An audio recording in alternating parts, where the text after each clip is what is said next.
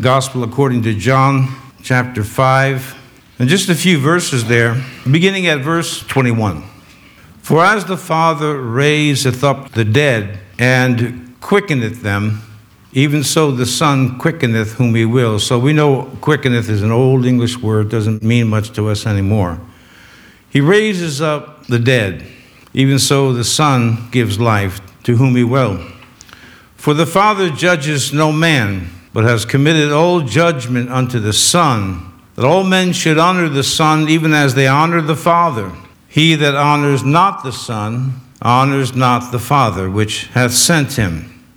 Verily, verily, I say unto you, he that heareth my word and believeth on him that sent me has everlasting life, and shall not come into condemnation, but is passed from death unto life. For me, I can never escape the fact that the fundamentals of the Bible need to be accented over and over again. And I have explained that to you.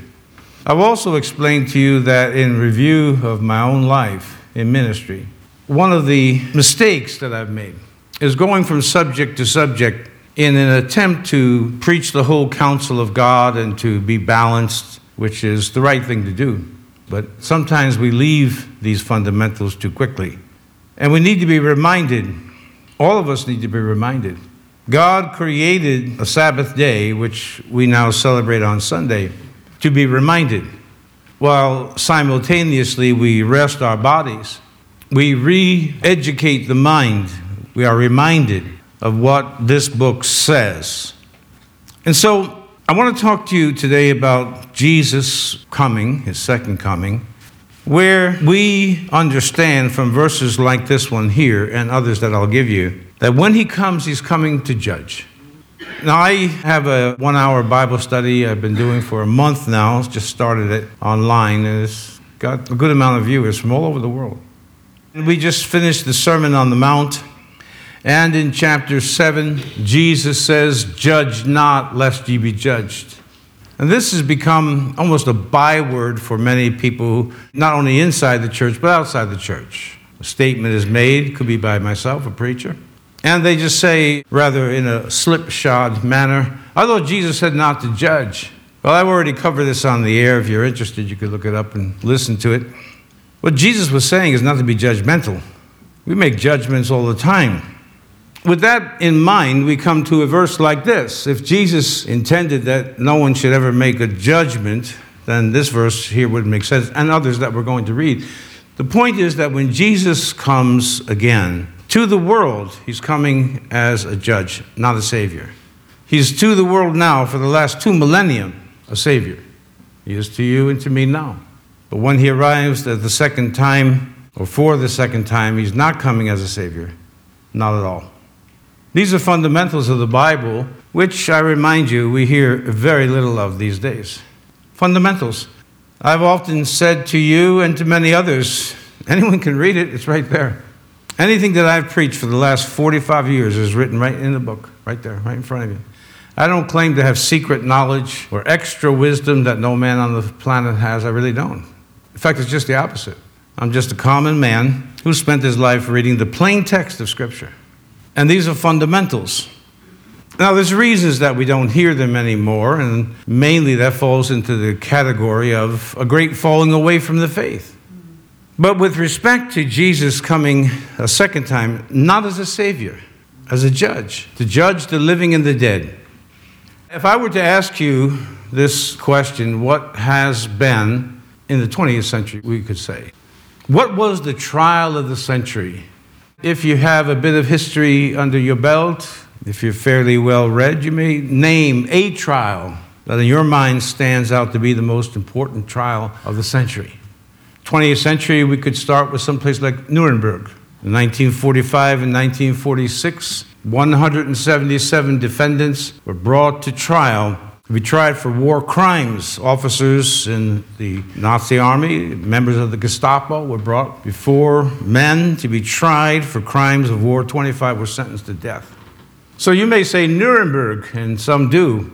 Then again, we could go over to 1925 and talk about Clarence Darrow facing off, well, he wasn't the only lawyer. It was a team of lawyers facing off another team of lawyers that was headed by William Jennings Bryan in the defense of John Scopes as to whether he was teaching evolution, which in Tennessee at that time was forbidden, has been repealed since.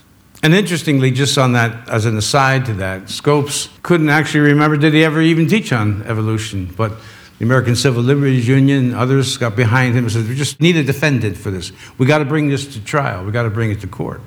Well, Darrow argued with Bryan and Darrow's team, and Bryan's team argued back and forth. Finally, Scopes was found guilty, and he was fined $25. But then it was eventually repealed. Now, you can argue that that may have been one of the trials of the century because of the profound effect it's had on the entire planet. Evolution versus creationism. The Bible versus science, which at the moment it seems like science has won the day for the moment. And then again, if you're acquainted with history, you might name other things that come to your mind. O.J. Simpson, 1995. That was by far the most watched trial in American history due to the technology. 60 million Americans watched that trial. And then you can keep on going. You can talk about the trial of Lizzie Borden, and her axe murders in the late 19th century. You could talk about Manson murders in the late 60s. You could talk about a lot of things and say, well, I think this trial was the trial of the century. But let me tell you something. The trial of the ages has not yet taken place. Jesus Christ is coming to judge those that are living and those that are dead, for there'll be a resurrection of the dead, of the just first and also of the unjust. Every single person ever born, ever lived, is going to be brought into judgment. Now, I'm going to talk to you about having been brought to judgment in a few moments, but that's what the Bible teaches. Everyone who's ever been born is going to face a judgment by the Creator. That brings to my mind not just trials where people were found guilty or not guilty, whatever they were guilty or not guilty. That brings to my mind unsolved crimes. For example, Jack the Ripper in England, again in the 19th century, 1888. And they never discovered who that actually was. There's a number of suspects people believe could have actually been him. One of them actually, his name is Barnett with 2 T's. And one of the interesting suspects on that list, believe it or not, is Lewis Carroll, Alice in Wonderland. They've never proved, though, they never found out ever who did these heinous crimes. And then we have in 1968 and 69 the Zodiac Killer, who by, I say his, own admission killed up to 37 people and taunted the police to find me and catch me. They never did. Never found the Zodiac Killer there in California. And the list goes on. We could talk about Socrates and his trial. And I suppose that many people versed, and especially well-versed in history, would have one trial that they say, I think this was pivotal, or at least interesting. Of course, Jesus' trial. But I'm submitting to you today that the trial of the ages has not yet occurred. When we read in the book of the Revelation, every single person that's ever lived, and in this case, just so we are accurate, those who rejected the offer of God for mercy, those who, when they were told that you have sinned before God, that all have sinned and fallen short of the glory of God, did not acknowledge that. They basically say, without saying it most times, no, I haven't. I'm a good guy. I'm a good person. I'm basically a good person. That's not what the scriptures say. Through the prophet Isaiah, God says, your righteousness is as filthy rags. Now, you've seen people, homeless people, many of whom, the majority of whom, are not dressed the way we would dress, not the way I'm dressed at the moment. Filthy rags, a stench.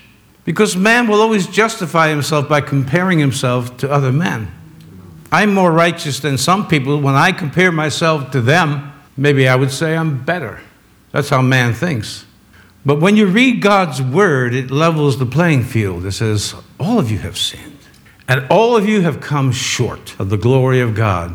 Not just glory the way we think of being a good testimony in the world, but of actually seeing God for eternity in that place that we call heaven. When Jesus said, I've come to give them life, we often translate that in our minds to, I'm going to heaven. The trial of the ages has not yet taken place. It's going to be yet future. And I read this to you some weeks back, but I'd like to read it again, because this is one of the earliest creeds of the church, and you understand that creeds were designed to codify the beliefs in as brief and terse a statement as possible so that others knew what is the essence of the gospel. The kerygma is the Greek word for preaching, of which I will say again, without equivocation, we hear very little of today. There's a lot of accommodation. Make sure the people in front of me don't get mad at me and leave. I saw this just this past week, a statement from Thomas Paine, one of our founders. And he said something to the effect that if you are afraid to offend people, then you cannot be honest. And so the truth is the truth, whether it's liked or disliked, whether it's received or it's not received, it's still the truth. And the truth is Jesus is coming to judge the living and the dead. I believe in God, the Father Almighty, creator of heaven and earth. I believe in Jesus Christ, his only Son, our Lord, who was conceived by the Holy Spirit and born of the Virgin Mary. He suffered under Pontius Pilate, was crucified, died, and was buried. He descended to hell. The third day he rose again from the dead. He ascended to heaven and is seated at the right hand of God the Father Almighty. From there he will come to judge the living and the dead. I believe in the Holy Spirit, the Holy Catholic Church. You understand, Catholic means universal, not Roman Catholic. Everyone who professes to be a Christian. The communion of saints, that's every believer, not just special people voted in by a committee.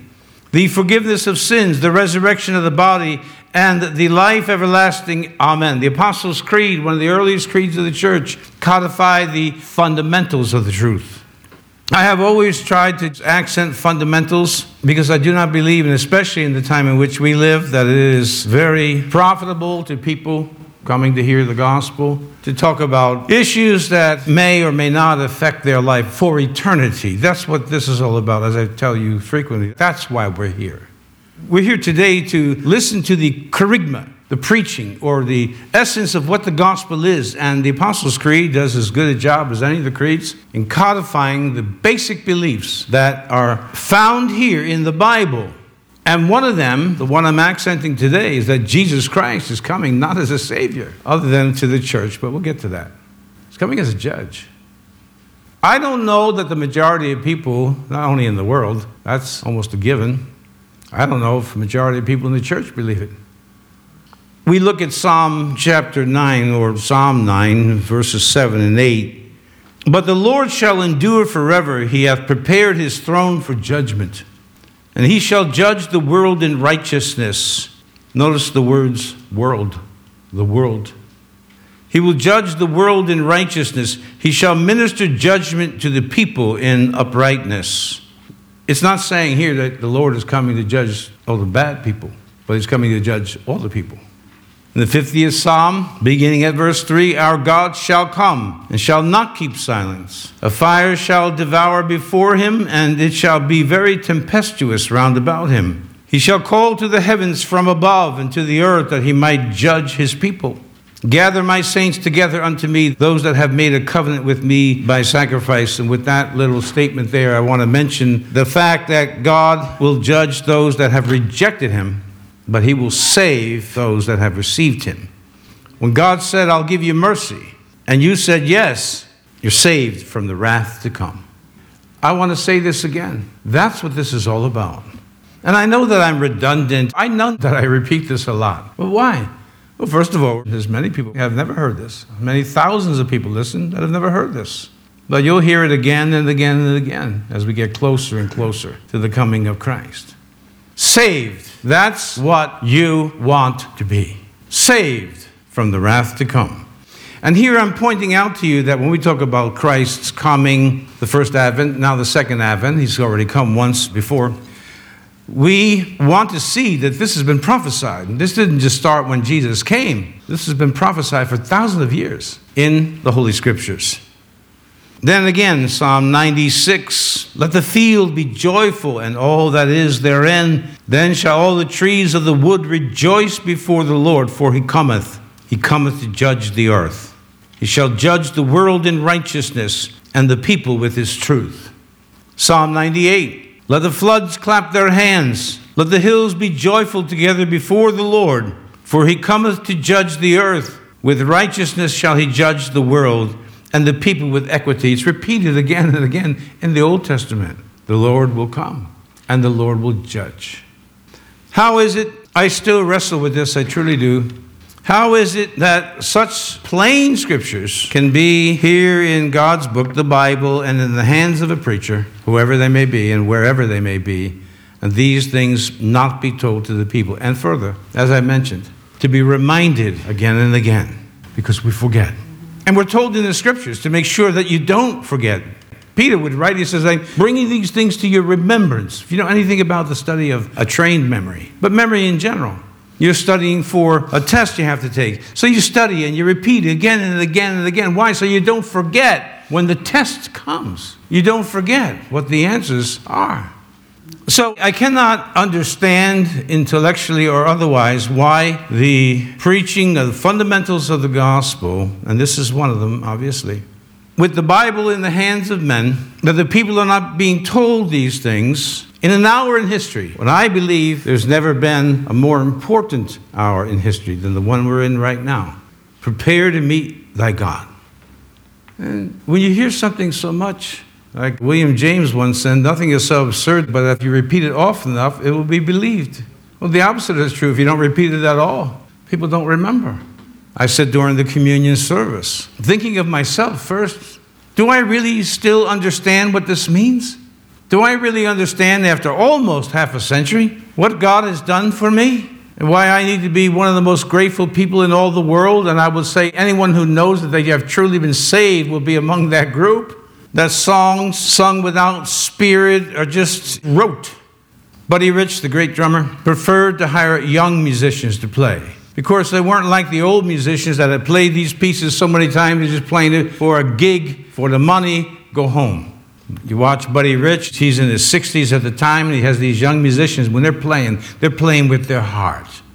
You remember that when Jesus came and spoke to these churches in the book of the Revelation, which is modern Turkey, he said to Ephesus, everything about your church is great. You got great doctrine. You know who's a true apostle, who's a false apostle. You've done all these things, but I'm going to paraphrase this for you to stay with the illustration. But you have no more heart. You've left your first love. You don't have it anymore. Well, even Buddy Rich understood this when it came to music. The passion isn't in, or at least it wasn't in, many of the older musicians. So he hired young musicians, people who still played with a passion. Of course, he could stand all by himself just with a 5-minute or even a 2-minute drum solo. But when he was playing with his orchestra, you will see he's surrounded by young people. But you don't have to lose your passion because you're old. As a matter of fact, we're commanded not to lose our passion. Some years ago, we had a church fellowship with a bonfire, and one of the younger guys came up to me, and we were standing right near the fire, and this is going back over 20 years ago. He said, Pastor, how do you not lose your fire? And I said to him, it's just like this bonfire here. Now, it was burning, I don't know how many feet high, 5 feet high, 6 feet high, and it would keep on going as long as we put logs in it. I said, but if we didn't put any more logs, eventually this thing's just going to die out. And there's the secret. It's a daily commitment, not monthly and yearly and resolutions. It's a daily commitment that we decide as individuals, I'm not going to lose my passion for the Bible, prayer, and Jesus Christ and the things that he's done. I'm not going to lose my passion for the study of the Word of God and theology. I'm not going to lose it. God help me. God give me your grace. I'm not going to lose my passion. Doesn't matter how old I get. I saw a man once, he was a speaker at a dinner. At the time, I think he was around 80. He had been around for a long time, preacher for 60 years, maybe a little bit more. And honestly, to tell you the truth, I expected that when he spoke, it would have been a bit dry, mainly because of his age. I'll never forget that night as he spoke. And the passion, you could see it was still there. You could hear it. He was spinning around while he was talking. He was animated. Now, of course, yes, you can fake those things. There are some good actors out there. But I don't believe that. And he was talking about being filled with the Holy Spirit. And here he was, 80-ish. He was old, talking with a passion about Jesus, about the Bible, about prayer. Obviously, or evidently, he had never lost the fire because he kept stoking it day by day. And that's the reason, my dear friends, that so many people, their love grows cold. Monday's not the same as Sunday. Well, even, let's face it, Sunday's just another day for most people, even the many who profess Christ. It's just another day. Oh, yeah, go to services maybe. But we already know the songs that are going to be sung, in most cases. And if you've been here with me, I've been in this city going, September will be 36 years. You already know what my personality is like. Just another day. Let me tell you something, my friend. Not for me, it's not. The more I look out of this world, the more I see the signs of Jesus coming. The more I keep pressing my suit, in a manner of speaking, for his arrival. God, let my garments be spotless. Let my robe be white. Help me. Cleanse me again in the blood of the Lamb. Keep the fire going. That's what we need, because Jesus is coming the second time to judge the living and the dead. And that doctrine goes right to this book, and it's 2,000 years. It was more than 2,000 years. I was reading verses to you from the Old Testament. Over 2,000 years, God has been writing through men, I'm coming. That's quite an announcement, and plenty of time to be prepared. I know some people don't care for company. They get anxious and they get nervous because they think in their mind that people are hard to please. And people are critical and judgmental. Some people don't want company for those reasons. There's other reasons too. But Jesus is going to arrive. He's going to come. And he's given us plenty of time to prepare. Plenty of time. We read in the scriptures that the reason God doesn't judge sin, for an eternal condemnation, that's what we read here, that verse, that word, right away, because he's merciful. He gives time, gives a lot of space. It's time to change. And he gives us the time. But on the calendar of God, known only to the Father, there is the last day when he arrives to do what he is prophesied to do in both Old and New Testaments. And we read in John that all judgment has been committed to Jesus. There is, and by necessity should be, in our Bible, or God's Bible, warning to young people. I frequently talk to young people on various subjects. And it's interesting to me, there are young people, 40 or more years younger than me, they'll ask me questions, not only about working out or some tips, but about life. One young man has been sick, and he texted me a picture of himself and wanted to know what, in his medical case, what he should do. And I gave him some advice. First, see a doctor. And then, with his particular case, just rest in tons and tons of water. So people come to me, and every once in a while, talking to a young person, they just shake their head and say, no, I don't think so. And me, just my personality, I said, so someone 50 years older than you, who's done what you're doing for more than your lifetime, doubled, you're going to just say, no, I'm not going to do it. In other words, what I'm trying to say is this. From the beginning of history, from the beginning of time, young people have been famous, which includes you and me, of not taking advice from older people. And with that in mind, and I bring this up because we're going to read something here. I'm going to read it to you. A warning specifically given to young people in the book relative to the subject of Jesus Christ coming to judge the living and the dead. We read it from a man who started out so well that even Jesus said he was the wisest, though Jesus said in the context that one wiser has come. And in Ecclesiastes chapter 11, Solomon, who once again started out so well, who when he dedicated the temple that he built through the instruction of God, asked God for wisdom. Didn't ask for money or fame or the life of his enemies and so on. He asked, give me wisdom that I may guide your people. And certainly he was so wise that the queen of Ethiopia would come and say, the half of your life and story has not been told. And yet, there's the same Solomon that violated God so badly that amongst his 1,000 wives, who the Bible says turned his heart from the Lord, they in Israel began to offer these children in the fire to Molech, burn them alive. This came from the wisest man that's ever lived. But his life didn't end up so well. Did he make the kingdom? I don't know. I do know this. Listen, this is coming from a man who truly knows what he's talking about. Ecclesiastes 11, rejoice, O young man, in thy youth, and let thy heart cheer thee in the days of thy youth, and walk in the ways of thine heart, and in the sight of thine eyes. But know thou that for all these things God will bring thee into judgment. This is sarcasm. Very rarely do you find sarcasm in the Bible. The Apostle Paul used it. And here Solomon is saying, go ahead, walk, young men, walk the way you want. Walk by the sight of your eyes. Or I'll just paraphrase, the lusts of your flesh. Do what you want, but remember this.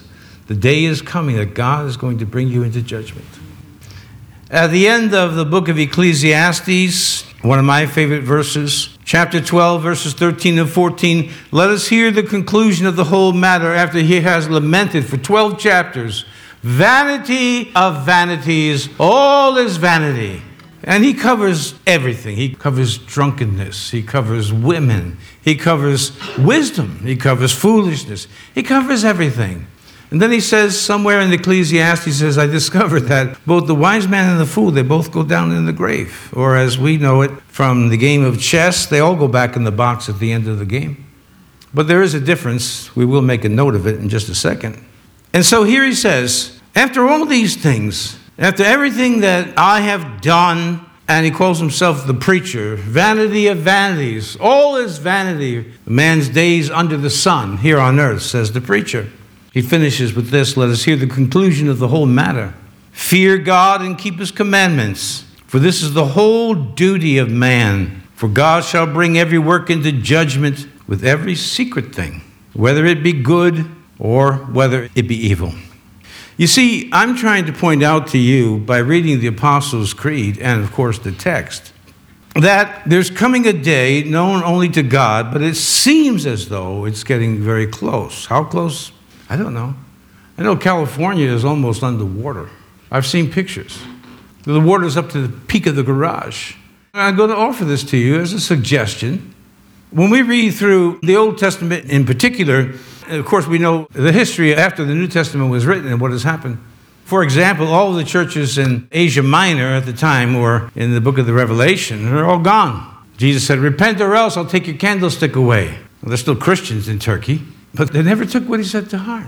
This, you see, this really is the litmus test of our faith. Do we believe God is going to do what he said he's going to do, whether it's good or it's bad? Well, I'm telling you that I do. And what I want to say to you is this. As you read your news, and I know that many of you are up to speed on what's going on in our country and around the world, we see in specific areas the weather, floods, famines around the world. And I read, well, at least as much as you do, maybe more. I hear of people making frightening announcements about the economy and what's coming, and I don't know that that's really coming. This much I do know, and I will share this with you. God will always take care of his own. And that's not that I'm indifferent to what's going to happen. I'm not. I'm just confident that God will take care of his own.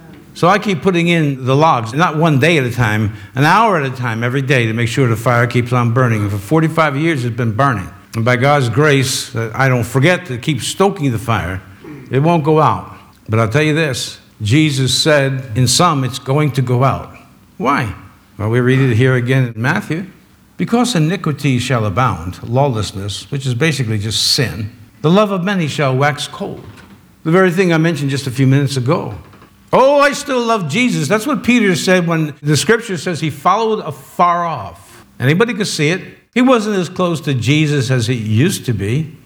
Eventually he would deny him, and then he would be forgiven, and he went on to be faithful to the Lord. In my mind, if there was ever a time to keep the fire roaring hot, it's now.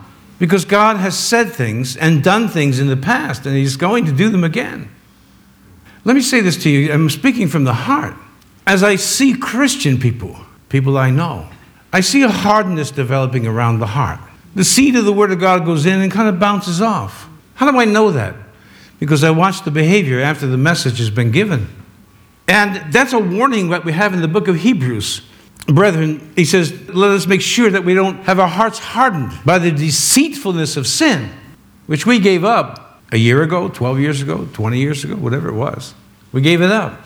But since the stoking stopped somewhere along the way, the heart is growing cold. Now your habits may still be there, service time comes and you arrive, but the heart is far away. That's what Jesus said to the one church that he commended, that they were doctrinally straight and were searching out who was teaching the truth and who wasn't. The problem was they lost Christ in the middle of all that. That fire wasn't there anymore. That passion wasn't there. Many of you can remember when you were first born again. You handed out tracts. You invited people to services. You invited people to know Christ. This is the time. When we had our friend and brother here some months back, Dan Johnson, he spoke about R.G. Lee and his famous sermon that he preached called Payday Someday. A sermon he preached 1,200 times or in the neighborhood. That's a lot.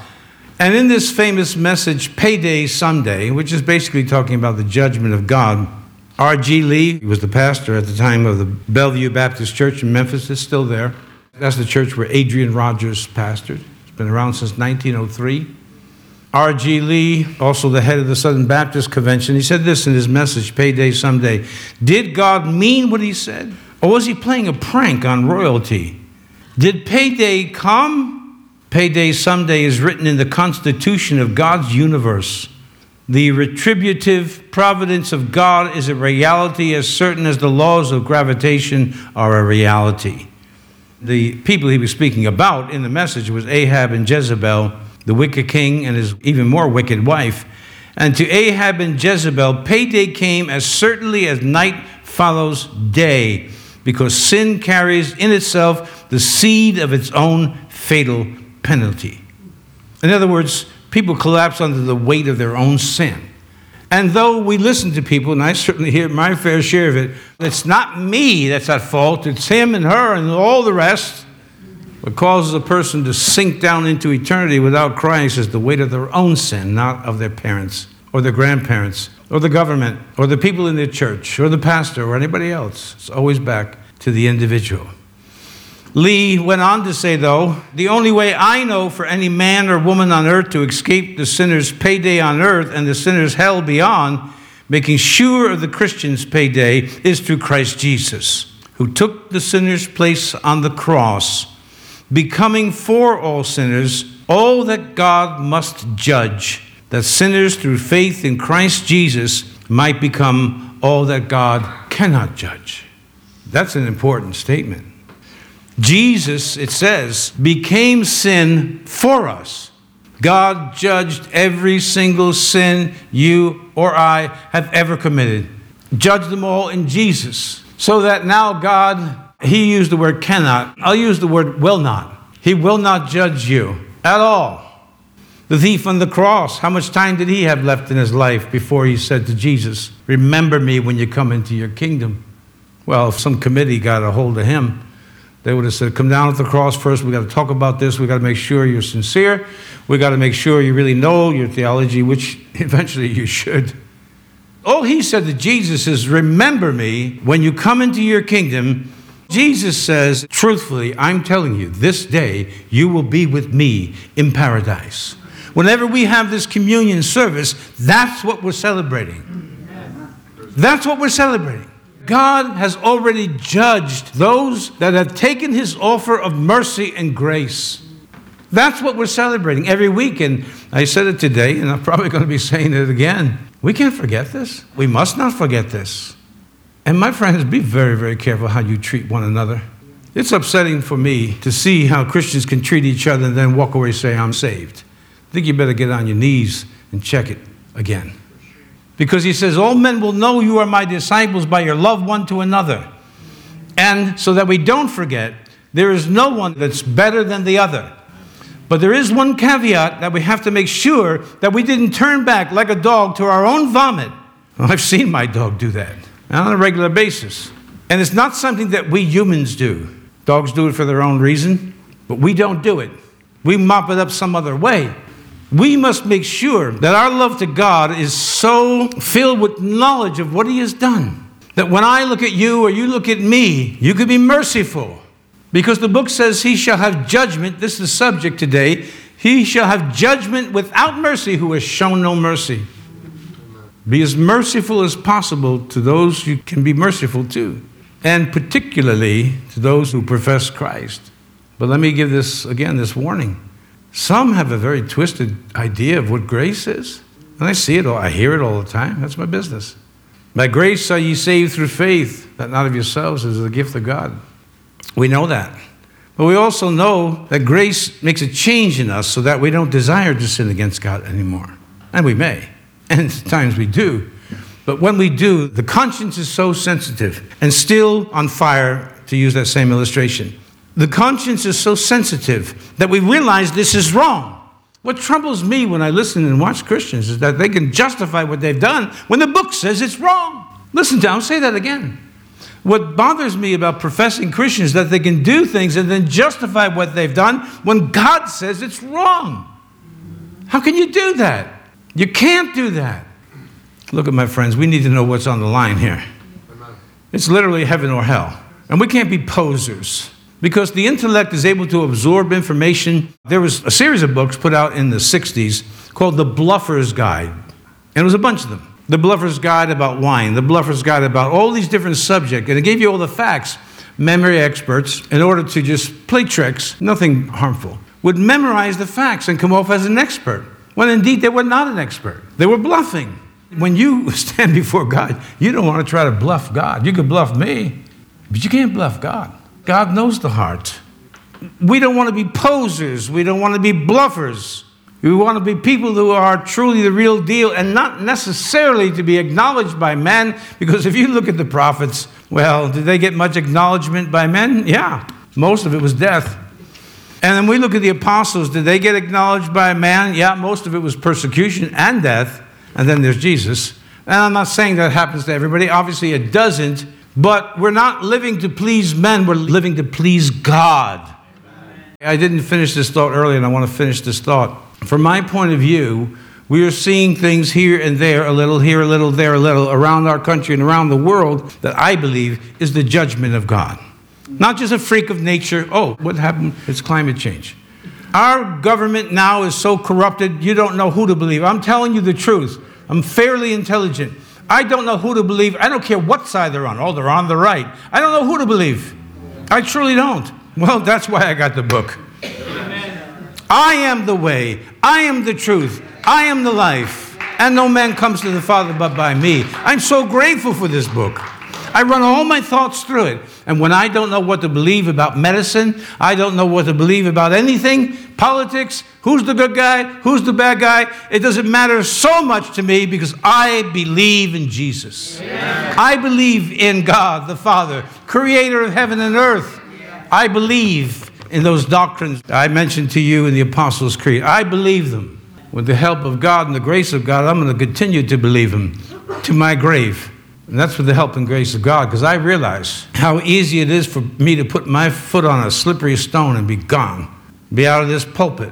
Now, that's not my ambition, but I think what helps me is I've crossed streams before, so have you. And you got to be careful where you place your foot, so you don't twist an ankle or fall into that stream or whatever, or hit your head on the rock. And when you're walking with God, you realize how fragile and frail we really are. The psalmist wrote that. He said, and I'm paraphrasing, remind me to number my days that I remember how frail I am. This is not the time to be a banting rooster puffing your chest out. This is a time to be bending low before God and striking the chest with the Latin expression some of us learned in the Latin Mass many years ago, mea culpa, mea maxima culpa, through my fault, not through your fault.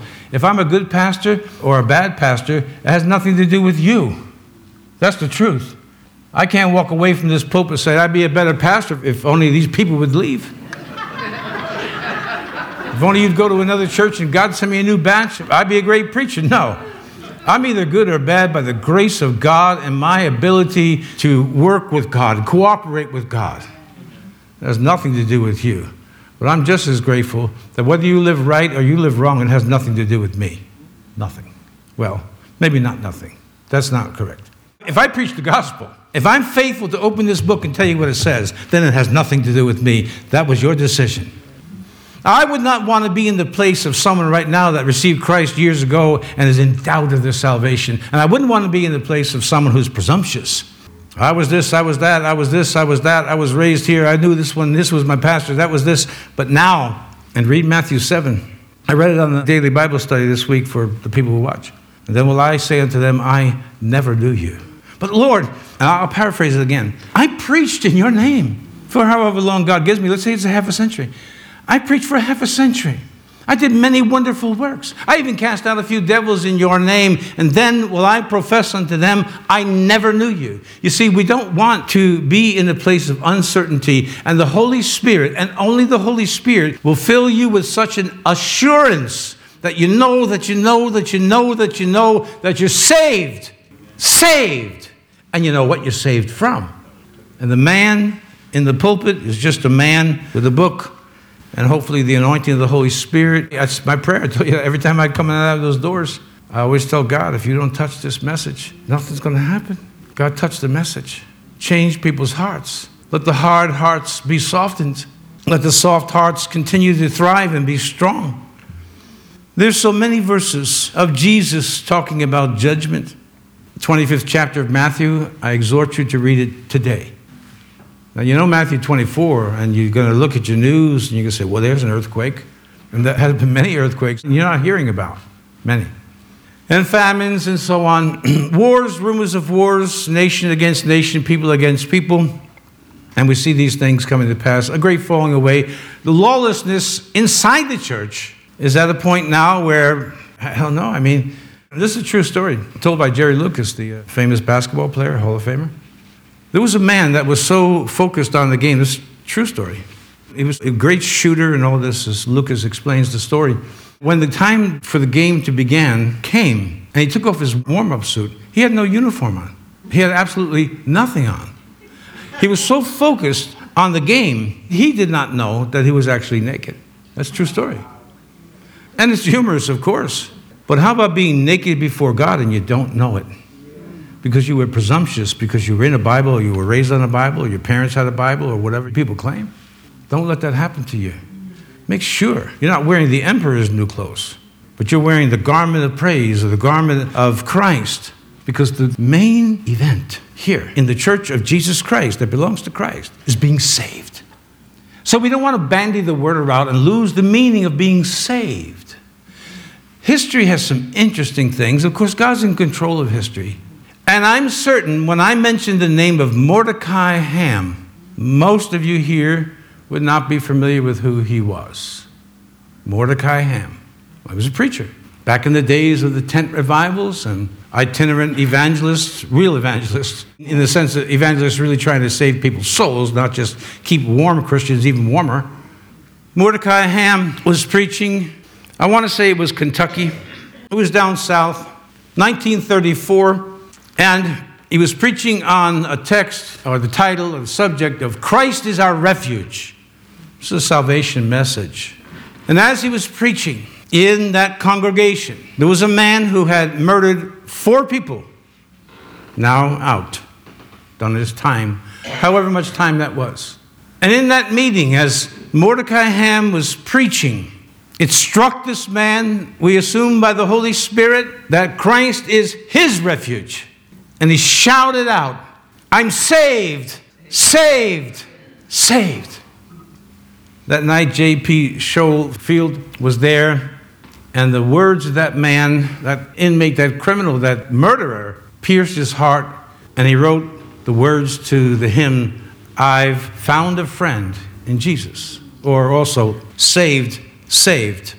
But what is really interesting to me is as Mordecai Ham was going around and he has this murderer, I mean, those type of testimonies are always a little more dramatic. We have a man in our church that's killed 4 people, and he's now the head of whatever. When Mordecai Ham went just shortly after to South Carolina, there was a farmer's family over here, fairly devout, but hadn't been to one of his meetings. Now, one of the hired help was talking to one of the boys and telling him about these meetings. You really should go. But he was lampooning the meetings and so on and so forth. But one night he decided to go. And under the preaching of Mordecai Ham, just a few months after the other man was saved, this farm boy, this son of a farmer, his heart was touched. And when the time came, he said, if you want to receive Christ, come forward. He found himself walking down the aisle. That night he received Christ. He went home and he told his family that he had went to the meeting. And as he was making a sandwich, as the story goes, he told his mother, he said, oh, mother, tonight I've been saved. This is a family that reads the Bible. So put that into your minds. This is a family that reads the Bible, and the young boy comes home, and he says, oh, mother, tonight I've been saved. His name was Billy. His last name was Graham. And how many people came to Christ through the preaching of Billy Graham because one night someone invited him to a meeting where a minister that most people have never heard his name, though he was fairly popular in his day, led him to Christ. And the murderer, and this is the kingdom, because we're saved, saved, saved. Listen to the words. I found a friend who is all to me. His love is ever true.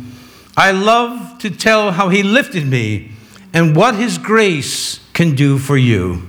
Saved by his power divine, saved to new life sublime. Life now is sweet and my joy is complete, for I'm saved, saved, saved. A preacher leads a murderer to Christ. A preacher leads a young farm boy having no idea of the touch of God that was on the life of Billy Graham, and also inspires a composer to write these words that is in all the hymnals that so many people sing. That's the power of the gospel. That's the power of the spoken word. That's the power of Christ anointing his word. It's the knowledge that Christ is coming to judge the living and the dead. It's the experience of people walking down the aisle, which we rarely do here anyway. But it was a practice for a long time, walking down the aisle and saying, Christ, save me tonight, mother. And little did mother or father or his family have any idea that this man would travel the globe and preach to tens of millions of people.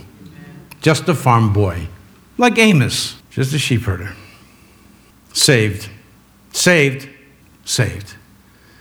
You see, if we don't understand that Christ is coming to judge the living and the dead, then the word saved doesn't make any sense. Are you saved? Yeah, okay, I'm saved, yeah. And this constant infatuation of preachers with all these doctrines in their hands of not telling people that, don't know they need to be saved. But Mordecai Ham, and certainly many preachers before and after him, did know it and led murderers and world-famous evangelists to the Lord with the simple, plain gospel. Christ is coming to judge the living and the dead, and he's offering you mercy. Come to the cross. Be saved. And then you can go home and you don't talk about today. I heard a great speech. The pastor gave a great speech. I'm going to go out and conquer that job. What does it profit a man if he gains the whole world and you lose your soul?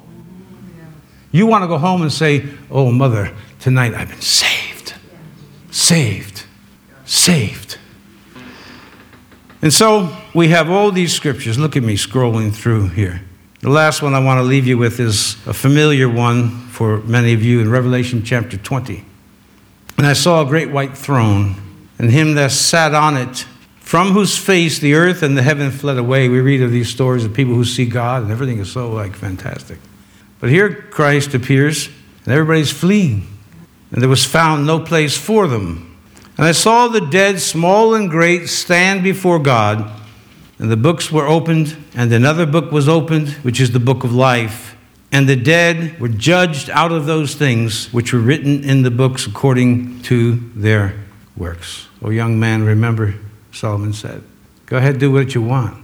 But remember, for all these things, you'll be brought into judgment. This message would not be complete unless I just put a heavy accent on the fact that we have been saved. Anything. Your alcoholism, your drug addiction, your adultery, your fornication, your perverse sexuality, thefts, lies, false witness, everything was laid on Jesus, and he paid the penalty, which was death, his death, so that now God will not judge any of those things in you. And that, my friend, is why the gospel in Greek and in English means good news. Amen. Good news. No matter how rough your life is today, or could be in the future, nothing could be so bad as leaving that body without Christ. And yet you have Christ. You have Jesus. And if you would just have that as the foundation of your life and stoke the fire every day so the fire never goes out in this world of iniquity, which again, you can find it right in the midst of the church of people who profess Christ, preachers included, that's obvious. They make the news faster than anybody in the seats do. If you can keep that fire going, on that day you'll be able to at least understand what the Apostle Paul meant, that I am persuaded that the sufferings of this present world are not worthy to be compared with the glory that shall be revealed in us. Saved, saved, saved. Christ holds the future in his hands, and the offer of mercy is given to every single one of us. For those of you who say you're saved and you know you're saved, keep the fire burning. I don't care how old you are. You keep the fire burning. But if you're here today and you're not saved, today is your day to say to Jesus, come into my heart and be my Lord and be my Savior. And if that is you, but you just ask Christ into your heart and he will come in. And you can walk around singing, I'm saved, saved, saved. So, Father, I don't know the hearts of men. I do know and learn by experience that people go to hear people talk from the pulpit, and they're not saved. They're in a position where they're just not right with you. Help them, God, today to be right with you, to be truly saved, that others may see the change. And of course, they're going to lampoon and laugh and tempt and all that stuff. Well, we all go through that. So what? So what? Help us to keep the fire burning. Help those who may not be saved to invite you to be their Savior, to invite you into their heart, that they may be saved, saved, saved. For the rest, God, I pray, keep the fire burning. Let the fire just keep on burning. Help us to stoke it. Satan keeps trying to throw water on it, but that won't affect it. As long as we keep stoking it with the wood of the Word of God and of prayer, your anointing will keep the fire burning, God, so we don't have a reproof, or rather suffer a reproof from you. But rather we can give you the glory and the honor and the praise. So this time on earth is short, very short. Help us to apply our hearts to wisdom, knowing the brevity of life, that we may know you, the power of your resurrection. Father, today we give you all the praise. We give you all the glory. We give you all the honor for these things, and all of it in Jesus' name. Can you say amen with me this morning? Amen. Amen.